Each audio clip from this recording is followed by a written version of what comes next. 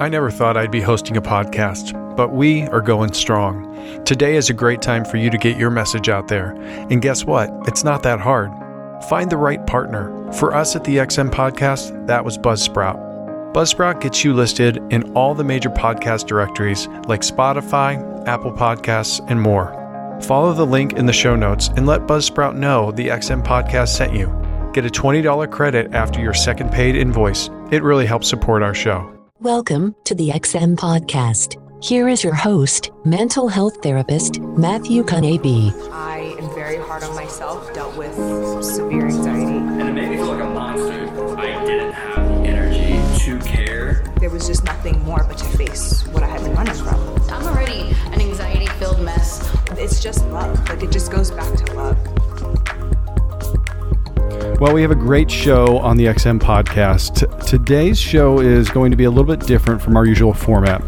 You see, I was asked by my pastor to be a guest on their podcast called Redemption Unscripted. And the topic we discussed I thought was so important, I actually asked them if I could post the interview on our pod. So on this podcast, Pastor Rick is the interviewer, and his wife Shannon and I are the interviewees. And Shannon is a life coach, and obviously I'm a mental health therapist, and we discuss the truth about narcissism, what it really is and what it isn't. See, the word narcissism has become a buzzword, and we often use it incorrectly. According to Psychology Today, true pathological narcissism is rare, affecting only around 1% of the population. But this word has been used to describe countless blanketed populations of people. So I really hope you enjoy this conversation we had on the Redemption Unscripted podcast.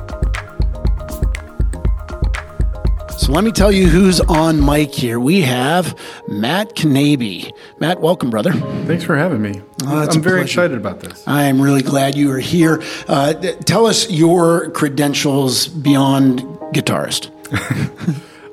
So I am a mental health therapist. I'm a licensed professional counselor.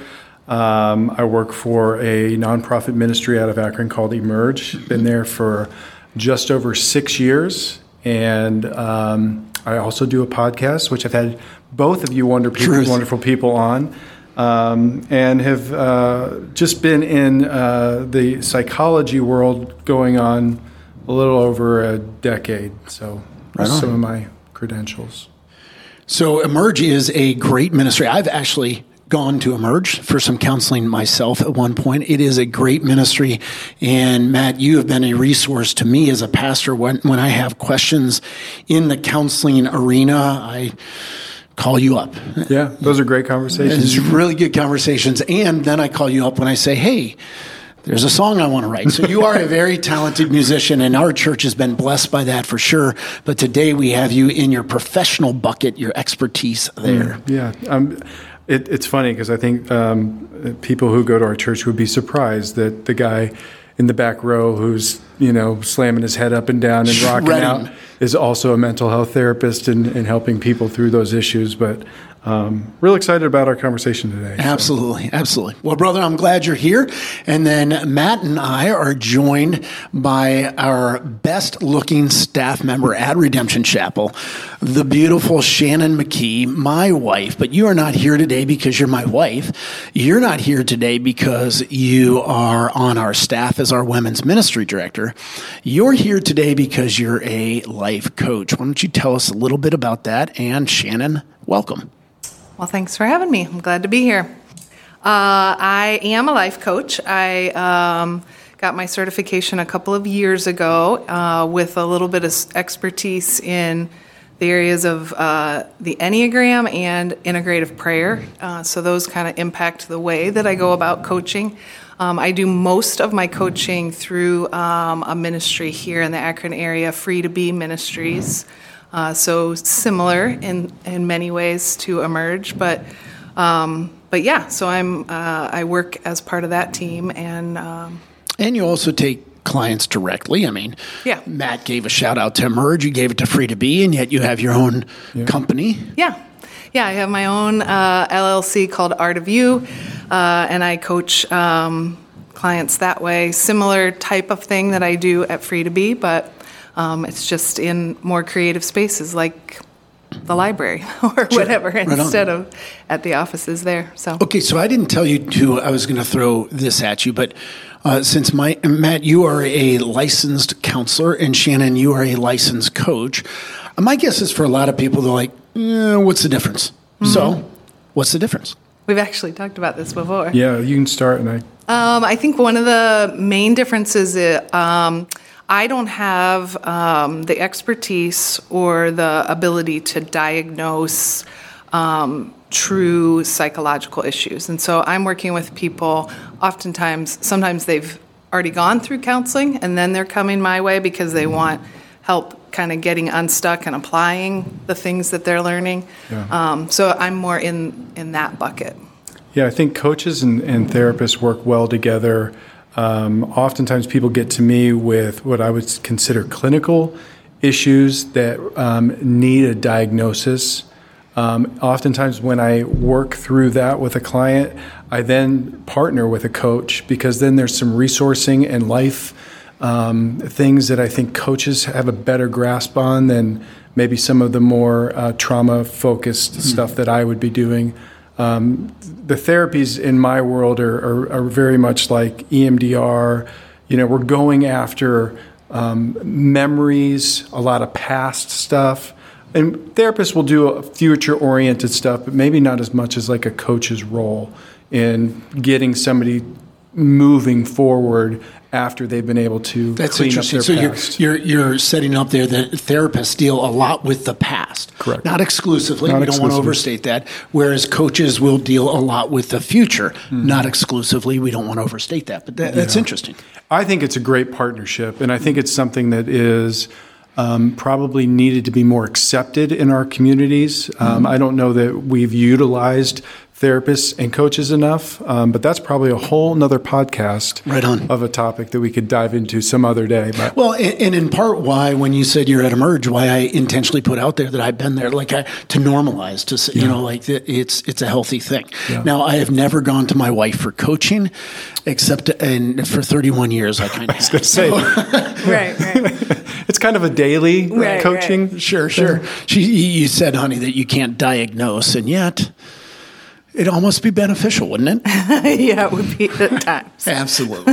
All right. Well, before we get into our topic, I want to ask you guys, we are in the holiday season. Okay. So when this podcast is coming out, we will have just eclipsed Halloween, and we're coming up on Thanksgiving, Christmas, New Year's. The question is, which is your favorite of those holidays and why?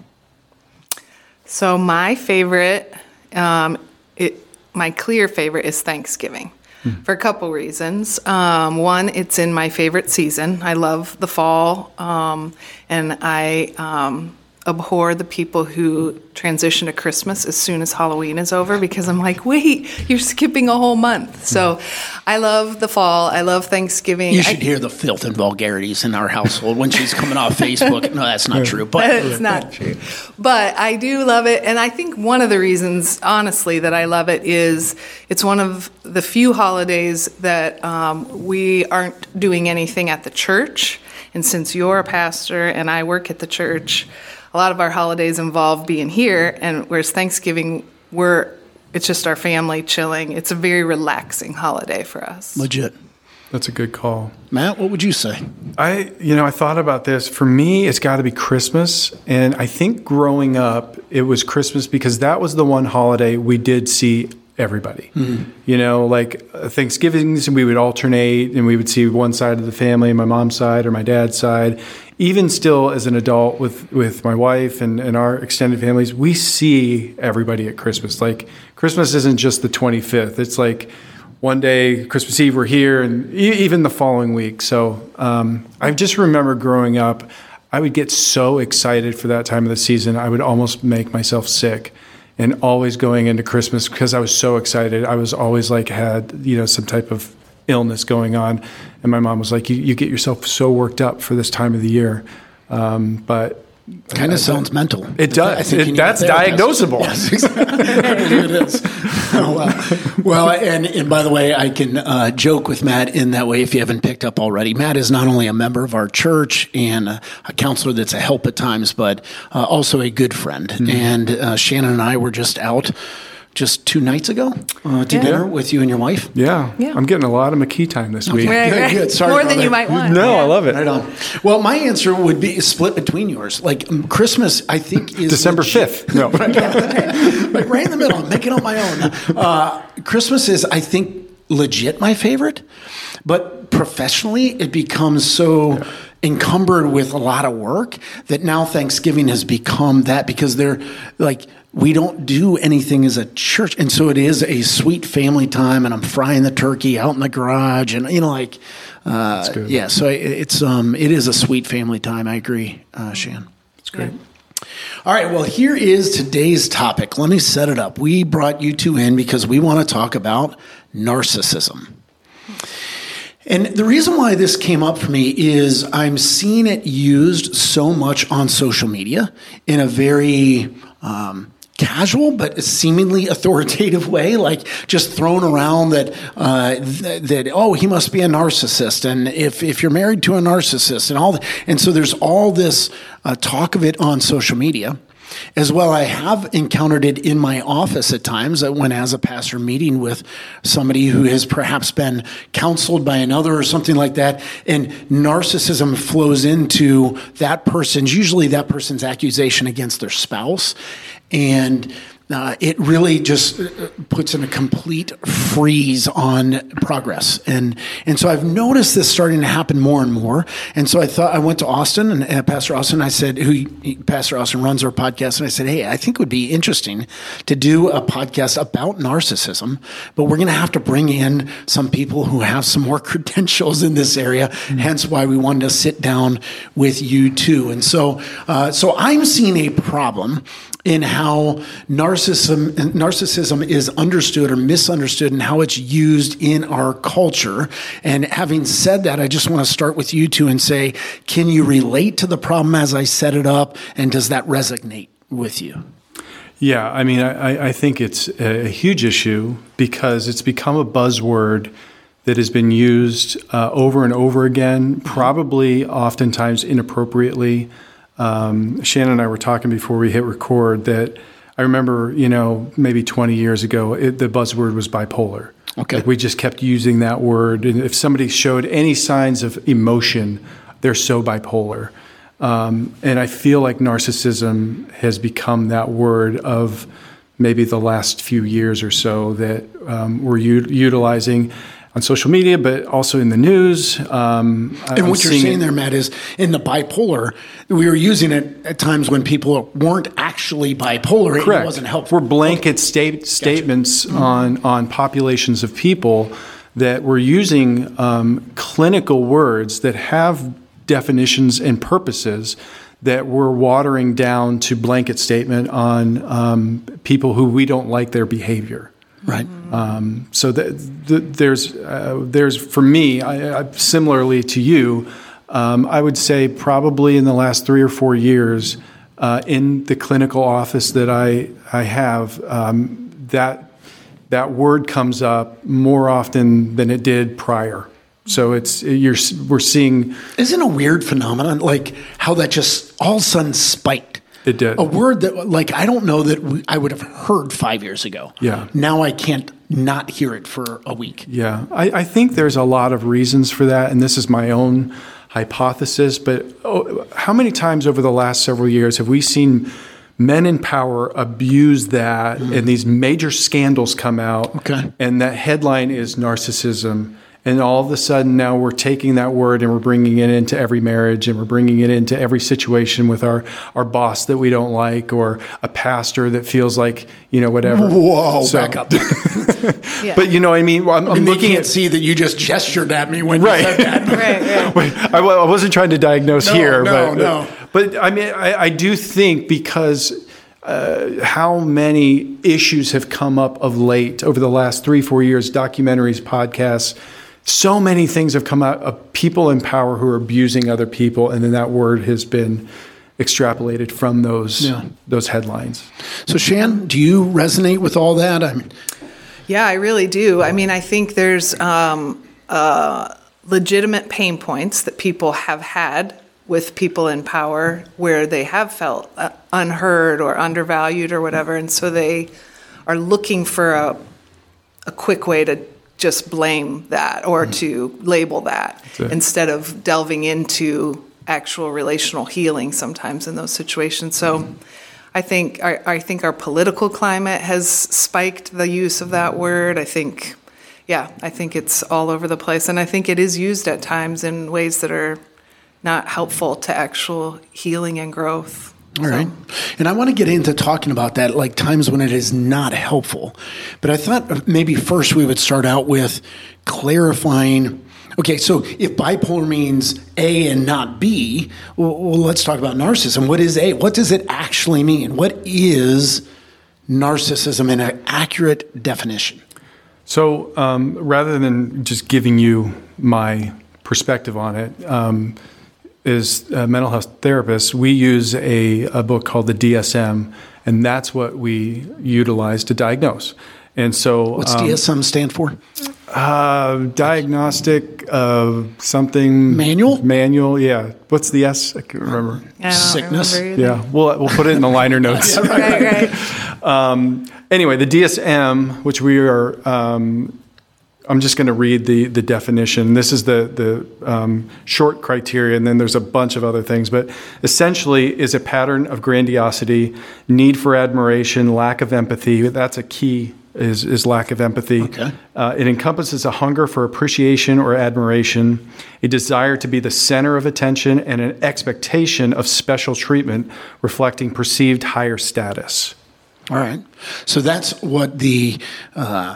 what should we call it? The diagnostic and I can't even say it. I can't even read it. Diagnostic and Statistical Manual of Mental Disorders. Yes. I understand why you call it the DSM. That's right. I forget the name. That's is a mouthful, man. Yeah. The DSM. Okay, so that's the technical DSM definition. How would you guys put that into layman's language if you were to paraphrase that? Well, we were talking a little bit even before we hit record that there's that technical definition of it, and then there's a spectrum of behaviors that fit within that, some more severe than others. So I think most people, when they think of someone that is a narcissist, they think of the grandiose, need to be the center of attention type of person, and so they label that person a narcissist. I think the problem, even as I read that definition, we live in a culture right now that breeds that. We live in a very self-centered, self-driven, it's about me culture. And so by nature, we are living in a culture that breeds narcissism. And so I think we're seeing more narcissistic type personalities. I'm not saying diagnosable personality disorder, but as Shannon said, I believe it is a spectrum because I believe most people have some narcissism in them. Okay. Most of us deal with that, and most of us are fighting against some of that on a regular basis. And that we can call that ego, you can call that, our sinful nature, whatever it may be. But there are things I think sometimes, and maybe we'll get to it later, that could be a little bit advantageous about having some of those traits as well. It's just not all negative. Mm-hmm. Mm-hmm. Well, and you even said sin nature, and that's how it strikes me as a pastor. I think if what it is having an overt self-focus and self-interest, I think that started in the Garden of Eden and has been going on in every human being since. So there's a degree to which when I hear that, I go, well, everybody's a narcissist. And yet, everybody's not diagnosable. Right. So what would make it tip the scale into, and maybe I should ask, who can diagnose it and under what circumstance, and what would lead to a diagnosis of this person is a narcissist?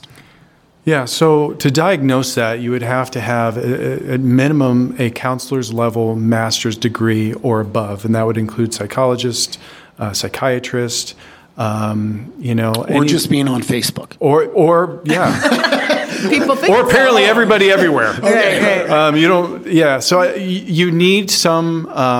I mean, there's specific trainings in. Like I've been specifically trained in learning how to discern between, because a lot of diagnoses look very similar in presentation. So you've got to be able to discern. Is this bipolar or is this just depression? Like how do we know? Because oftentimes bipolar people who suffer from that, they present more often than not in a depressed state, and you can miss that. Sure, because when they're manic, they don't come in. They don't come in because they're living the high life, and so that's neither here nor there. But really, those are the people that can really diagnose it. The diagnosis comes from when it moves into areas that they are not able to have relationship in 2 or more places. So if they're not able to connect well, have relationship at work and at home and socially, that starts to get into a clinical area where they're seeing adverse responses. So like if somebody comes in, it's like, I'm really thriving at my job. I'm doing really well with my friends, but it's my wife and I that are not really connecting. That's hard for me to get into a personality disorder because it should then persevere other areas. It's going to manifest in all my relationships. Exactly. Okay. The other, I think, the thing that's really, really important, and I share this with a lot of people, and our clinical director and I are actually talking in prep for this, and he and I were talking about for a narcissistic diagnosis, you would see that in late adolescence and early adulthood.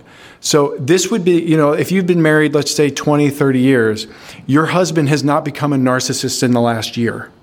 It's something that should be prevalent and you should have known about well into that dating, because the onset of personality disorders, which is what a narcissistic personality disorder is, you would start seeing that at 17, 18, 19, 20, 21. And it's persistent.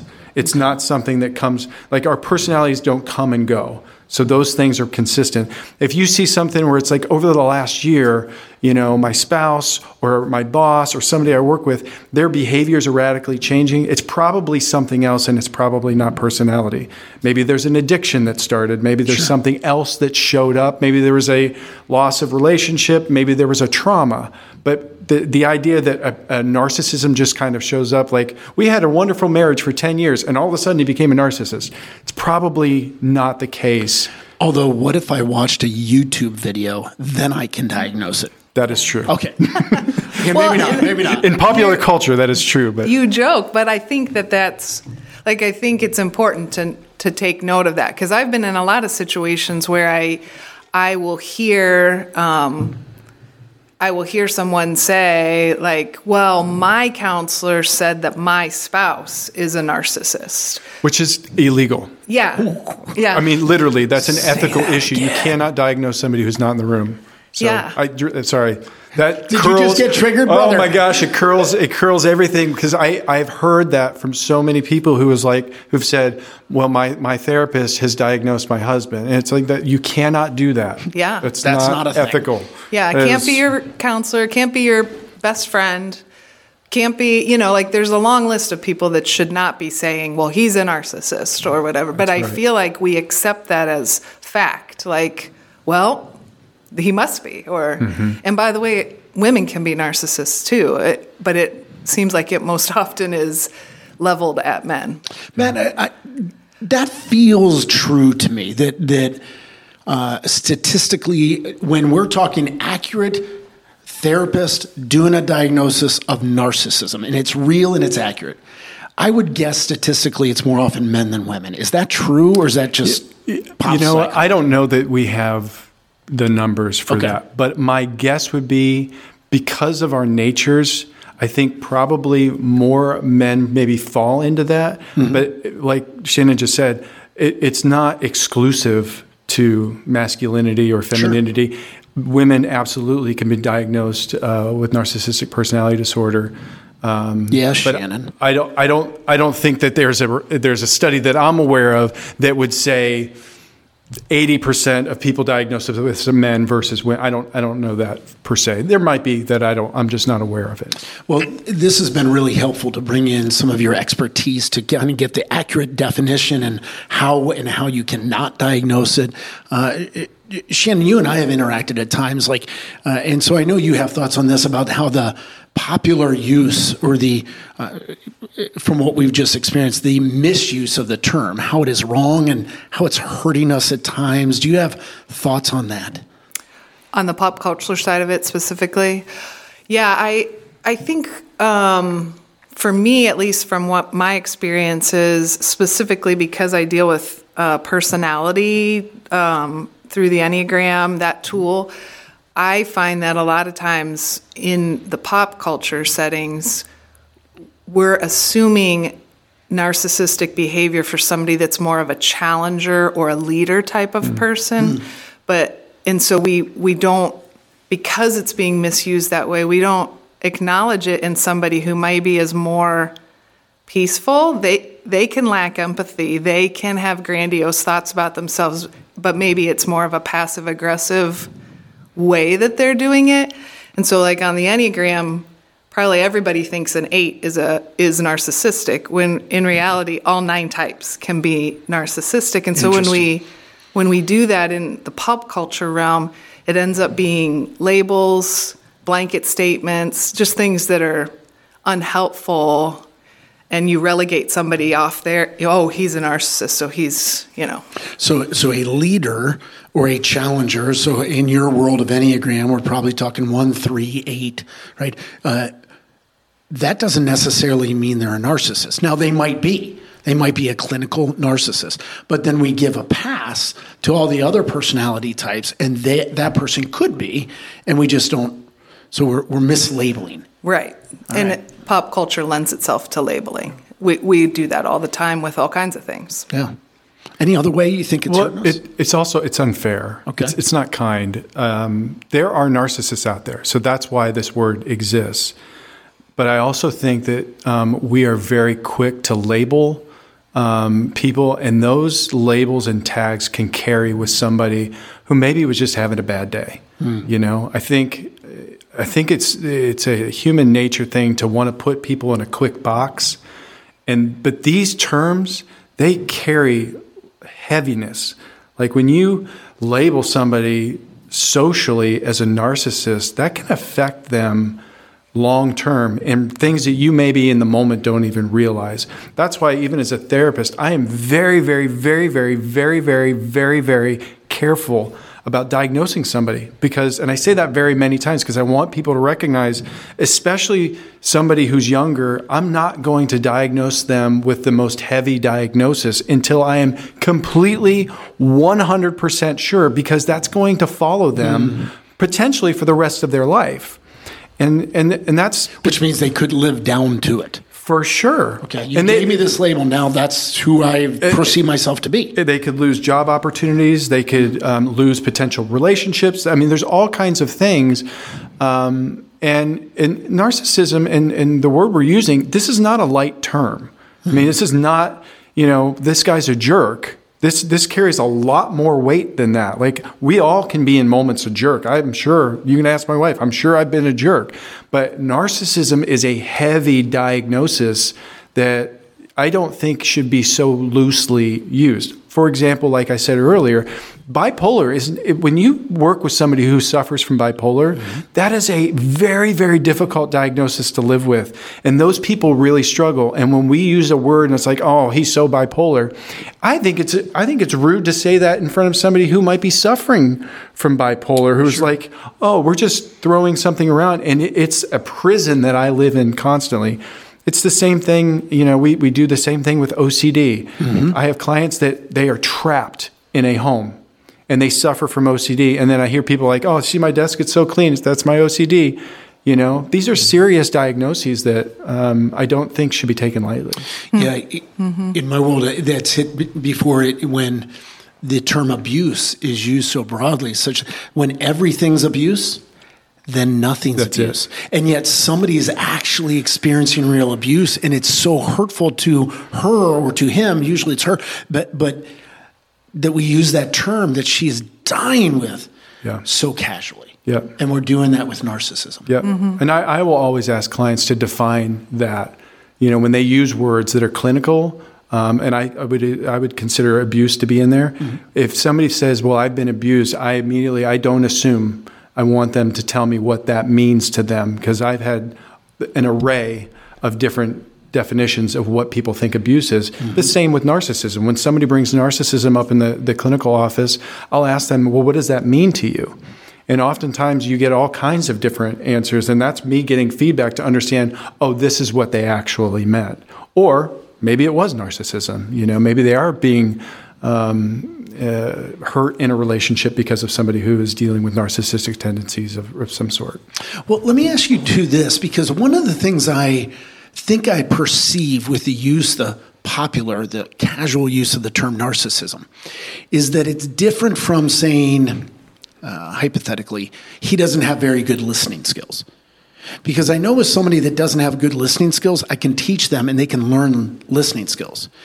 My perception of the casual use of the term is the idea is attached to it that once a narcissist, always a narcissist. There's no hope. So it's actually a deal breaker. Once I get to the point where I label somebody a narcissist, then I have written off all hope and I can just walk away. Now that's what I think I'm perceiving. How react to that? Is that what you feel as well? I mean, Matt and I were talking about that a little bit. Okay. Just it depends. If we say there's a spectrum of how severe narcissistic behavior can be to the point of diagnosis, and then before you get to that, are there these behaviors that are narcissistic tendencies or styles of relating?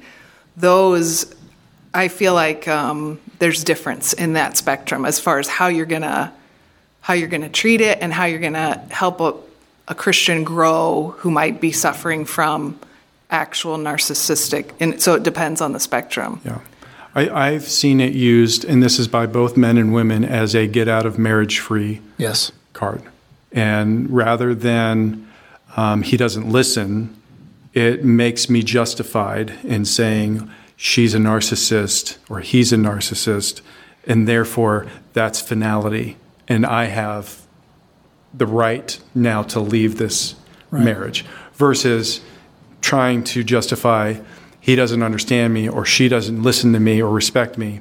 It's a lot harder to walk away scot-free from a marriage. So it becomes a get-out-of-jail-free card or a trump card I can throw on the table. I think so. Like anything else I would complain about in my marriage, we would go to counseling and work on. Yeah. Once I get to throw the narcissism card on the table, that's saying I'm done and I'm justified. Because now I'm in an abusive situation. Yeah, and granted, in your office, I don't think you as much go into the biblical reasons for divorce, but that would not be one of them. Like, I do though. You do? Okay. Tell me more. Yeah, I mean, I would want to know more information because I don't want anybody to be in an abusive situation. Legit. But I also would not excuse that as a response. And I would pull out Scripture. Unfortunately, I work at a nonprofit ministry that I am able to do that. I don't work for a state-funded agency that maybe wouldn't allow me to do that. But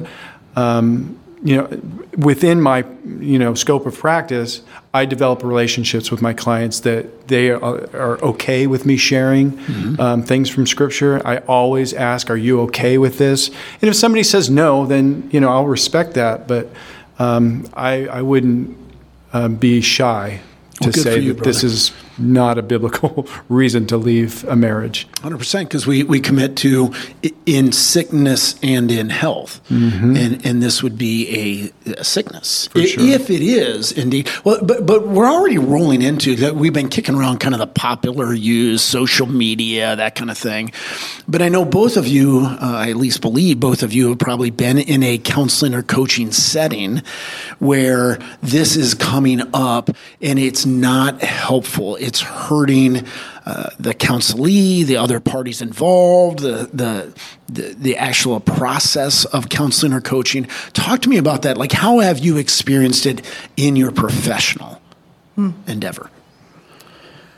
Some of it we've already talked about a little bit, where I will be meeting with somebody who is using it as a get-out-of-jail-free card, or even if I'm dealing with somebody who is displaying narcissistic kind of behaviors, even for them, because of the way culture treats it, it's kind of like, well, this is just how I am, instead of actually believing, at least in the Christian realm, we believe that the Holy Spirit indwells you and that He empowers you to change. And so depending on where you are on that spectrum, God can really, if we're just talking about some narcissistic behaviors, God can bring about change. You can grow. You can become a better listener. You can start to be more others-centered. Like, those are things that can happen.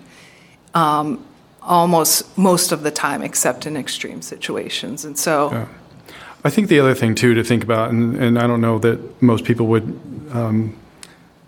be aware of this, but when you are truly a narcissist that's diagnosable, you rarely see them in counseling. They're not coming. Oh, they don't need to. There's nothing wrong with them. Yeah, Right, okay. right. So when you really, if somebody's there really wanting to work, they're probably not diagnosable as a narcissist, because that person who is, there's no need. Yeah. They're the ones that are counseling all the people around them, And so I think that's another thing. When you have somebody that's willing and open to come to counseling, they may have some narcissistic tendencies, but they're probably not a narcissist. They don't get to me. Unless they're court ordered or Sure. something else is going on. Usually it's not the case. So that's really interesting, Matt, and I love hearing that. And Shannon, I want to get back to something you said, because when I'm talking to you about people in your office where you're in that setting with them, I'm thinking about them accusing somebody else of narcissism. I wasn't even thinking about the fact that they themselves might be a narcissist, but because of the way it's used, they think, therefore I can't grow. And it's a death sentence, and I'm done. Yeah. So is the narcissist able to grow? Like, if you're bipolar, that's a chemical imbalance in your brain, right? You will always be bipolar. There's things we can do, but you might need chemical help, medication. A lot of psychoeducation to help them know when a manic episode's coming on, what to do. Sure. What interventions do I do? Who do I get involved? When do I shut down my credit cards? When do I shut down, the internet? So it's managing, coping. It's managing, pharmaceutical medications and things, managing those. The thing with narcissism is it is part of your personality. We're not talking about a mood disorder. Anxiety and depression are things that may come and go. Your personality doesn't. But that doesn't mean, like we had talked about, like at 46 now, I'm not the same human being I was at 26. I'm constantly a person in work. And the thing that God puts on my radar, like I have a lot of guys in my life that are a few years down the road, and I'll be in conversation with them, and they'll be talking about what God's doing in their life. And I'm like, oh man, it's not even on my radar yet. Like, I didn't even think of that, So that means my personality is ever changing, especially when I'm actively pursuing who I am in Christ, and I'm molding that to be more like Him. With that being said, there are parts of me that are pretty consistent from the time I was 5 to who I am today. So if somebody's listening and they're struggling with these things, it's not necessarily a death sentence, but every person on this planet has to overcome something of the self. Like, we're all dealing with something of the self. And when Scripture takes us back to die of yourself, to die of these things, to serve, the sermon that you gave this week about loving others, those are all things that we have to intentionally do. And sometimes it's beyond who we automatically are. And sometimes who we automatically are is not very good. I talk to people all the time. I'm like, we need to be responders to the world, not reactors. When you react, you're operating out of your automatic response that is usually your most sinful nature. When you respond to the world, we slow down. God, how many times did God say, be slow to anger, be slow to speak, be slow of the tongue? When you're responding, these are going into the Holy Spirit, pausing. I've told my wife this before. I'm like, if I don't respond immediately, know what I'm doing is best for that situation. And I'm taking a moment and I'm accessing the Holy Spirit and going, I want to respond to this situation, not react. And that's across the board. That's people who deal with narcissism. That's people who deal with borderline personality disorder. That's people who deal with anger issues. I mean, that's a spiritual wisdom. That's a spiritual maturity. And those are things we can put in practice all the time. And so, Shannon, I've heard you talk about how your personality doesn't change. And what you're saying, Matt, is this is part of your personality. So it's not going away, but you can become a healthier version of yourself. Right. Is that right? Did I get that right? Yeah. So our personality really comes about because we are trying to protect ourselves in the world. And so we have a natural tendency as children, things come at us in the world, we want a way of coping with that or protecting ourselves. And so personality develops different ways for different people as a response to the stimuli around us. And so we all have those, and they're pretty well set by the time we're teenagers. But we can be healthy or unhealthy with those.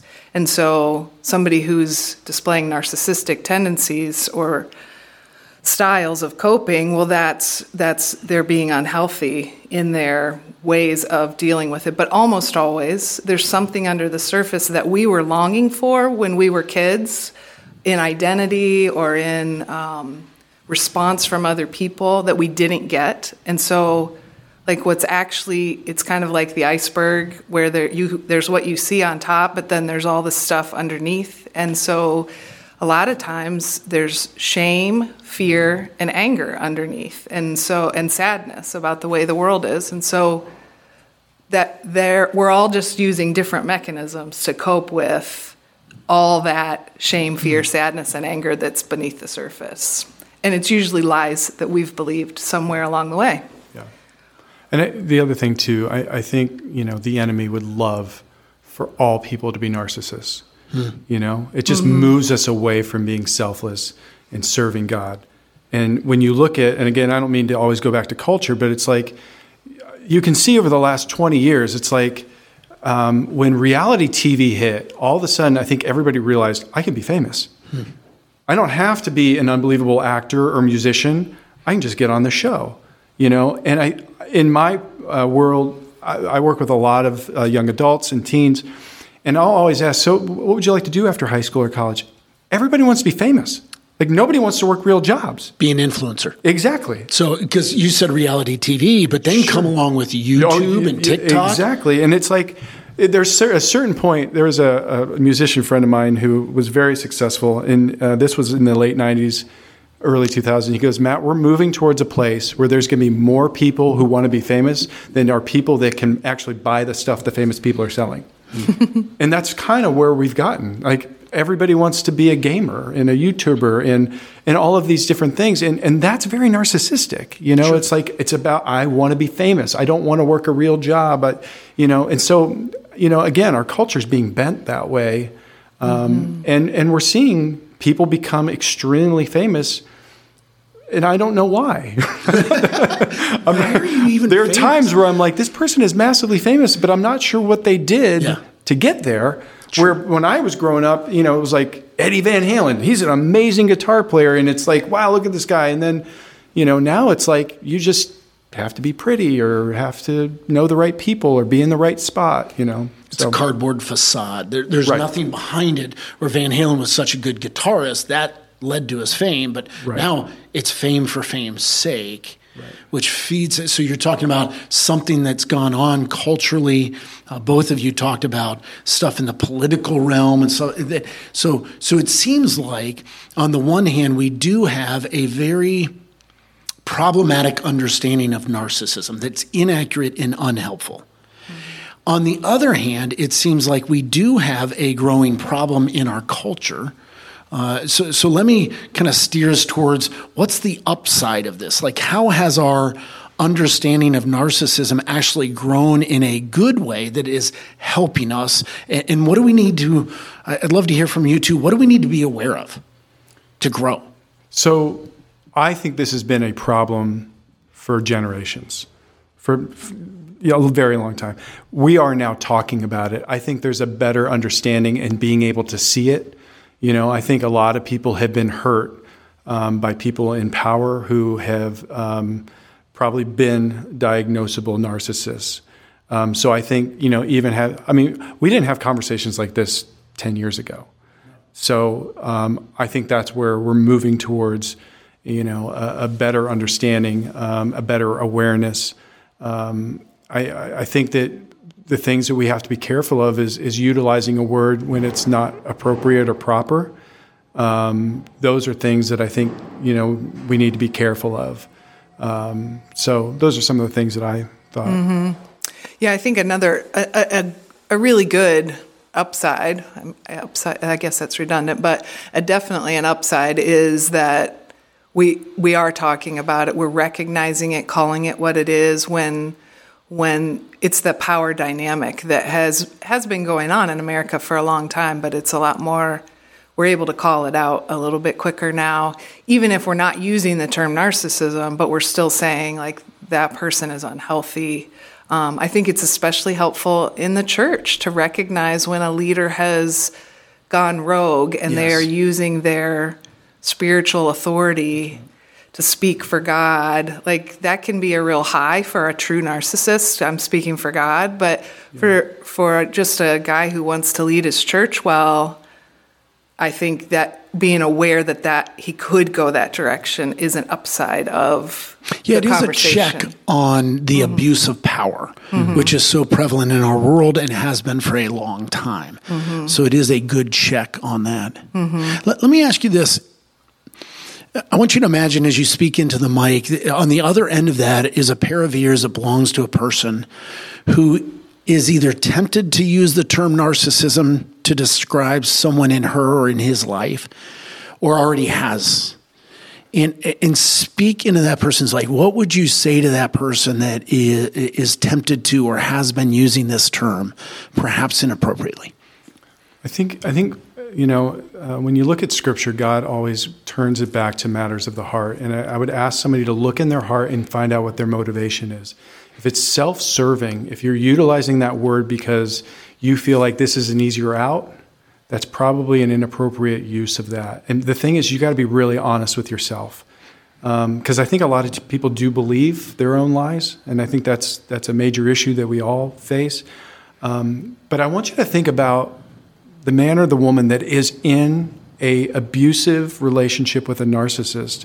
And the more we use that word inappropriately, the more it waters it down for that person. These words should be used for specific situations when it's appropriate. And the more we water it down, as I said earlier, like bipolar doesn't carry the same weight it should have because culturally we've watered it down. And when somebody comes in with an actual bipolar diagnosis, I think it's harmful to somebody like that. So when you're using that, think about, am I really in that situation? Is that really the truth? And is my heart in a place of going, I'm just trying to speak truth? Or is there a motivation that's self-serving maybe somewhere else? That's what came to my mind. It's very helpful. And Shannon, I know you in your practice have met with some couples, but more often than not, you're meeting with women and ministering to women. And in my experience, a lot of the times when this term is being just batted around casually, inappropriately, it's oftentimes women that are using it. And so I'd love to hear from you, like on the other end of that mic is a woman that is or is tempted to use the term and just casual. What would you say to her? I think I would caution her between doing the good-bad split a little bit and say... Okay, now let me pause because that's a term you and I know. What do you mean by good-bad split? Yeah, it just means that you want to put people in a good category or a bad category. Black or white, all good or all bad. And if I can label them as a narcissist, if I can say he's a narcissist, then I can put him in the bad category and I can walk away, or I can assume he's never going to change or whatever. But if I want to deal with the nuance of I have a spouse or a boss or a friend that is a mixture of good and bad, that they're in process. Sometimes they do display some really selfish tendencies, but they also have some really sweet, beautiful moments to them too. And so I think that our tendency to want to, he's all bad or all good, can really circumvent real healing in relationships. And so I would just encourage caution about that. Yeah. Yeah, I know in my life, I've got stuff that started in my childhood that is bad. And I think of it as, I always talk in terms of layers of an onion. Like I can grow in those things, and when I do, I peel off a layer of the onion. The problem is I have the rest of the onion. It's still there. So I'm growing, but it's still there. Yeah. And what I'm hearing from you guys is that narcissism, it because of it's part of your personality, until you go home to glory, because then we get glorified bodies, we're going to be free of that. But until that point, it's going to be there. And you can grow. So that we'd say to the narcissist, and the person dealing with the narcissist, we'd say, have hope, and it can grow. Am I hearing you right? Yeah. I think that one of the things that came to mind, too, that I wanted to make sure we added to our talk today is when people misuse the word narcissistic or narcissism, in the DSM, very closely related can be Asperger's or autism. And a common feature is the lack of empathy. And so that's another thing that you've got to be so careful, because you're blanket statementing a word, but there are many other issues that somebody may have that's not narcissism but may show up that way. And a lot of times people who suffer from autism don't have the personal connection and can come across narcissistic because they don't connect well, they don't have the same empathy. But those are completely different diagnoses. They couldn't be more unrelated, but sometimes they show up similarly. And so that's another reason, like, you've got to be really careful of just using that word inappropriately, because you might be dealing with somebody who's suffering from autism, which is a completely different thing, a neurological issue. Well, I'm glad you said that, because I would not have thought that. They present the same in some cases. And yet when I hear so-and-so has autism, how do you feel about that person? It changes completely. Right? You feel compassion and excitement for them, and you want the best for them. Now, same person, that person's a narcissist. Completely different. Right? Isn't that interesting? We want to put that person in the villain category. He's a villain. Right. He's all bad. We can't have any hope or compassion for him because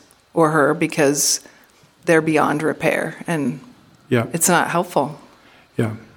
Well, Matt, you said you had something you want to get into the conversation. Before we close up, are there any other thoughts that the two of you have on this subject and this topic that can help us? The only kind of thing I would add in is we do all swim in the waters of narcissism. We all are affected by it.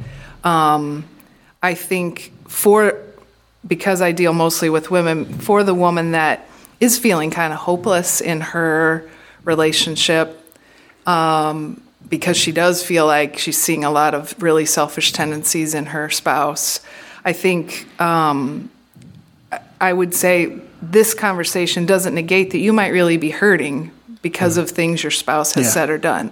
And so we're not saying, because it's not diagnosable narcissism, that we're okay with it. We're saying there still needs to be healing. There still needs to be growth. Selfishness is not okay. Let's be careful how we term it. Yeah. Oh my goodness. I am so glad you had the wisdom to add that in. That was huge. Thank you. Yeah.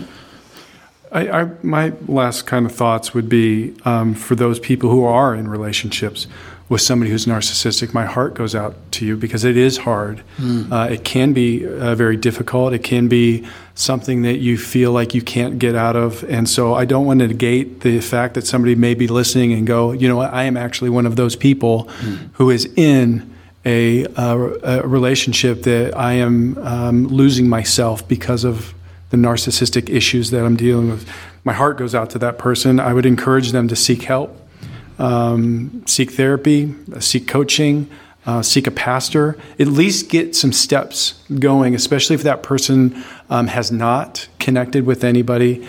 And then I'll always say this: if you are in an abusive relationship, find safety, reach out to somebody. We've been talking about a lot of the negative connotations of misusing that word, but I don't want to forget about the people who have been affected by people who exemplify what a narcissistic personality disorder is. And then at the same time, if you're in an abusive situation, reach out to somebody, find anybody. Amen. So yeah, those are the and we would and let's get you out of that abusive situation. Totally. Let's get you safe today, right and now. then we'll work on what's next? Can it heal? How do we heal? Whatever. At first, safety, then healing. Yeah, absolutely. Amen. Well, the only other thought I had was I wanted to take another shot at saying Diagnostic and Statistical Manual of Mental Disorders. Yeah. Oh, that was pretty impressive. Otherwise known as the DSM. Yeah. Okay. So, well, I want you both to know I am big fans of both of you. The way you serve our church, and Shannon, you're on staff, and Matt, you serve as a volunteer, but both of you serve our church huge. I'm also a big fan of you in the professional category that you are sharing with us today. Matt, you as a clinical counselor, and Shannon, you as a life coach. Both of you are doing great work out there, and I'm so glad that both of you came in today to share with us on this topic. So thank you very much. Well, thank you, Pastor Rick and Shannon, for inviting me to be a part of that conversation. I hope this was educational, helpful, and thought-provoking. There are issues with unhealthy people who abuse others, who are unkind, who are selfish. And I pray if you are one of those people in situations like that, you get out. But I also believe we have been using these terms inappropriately, like what we discussed in this podcast. And hopefully this is a tool to help discern some of those confusions. Well, until next time, or when our Savior comes, God bless.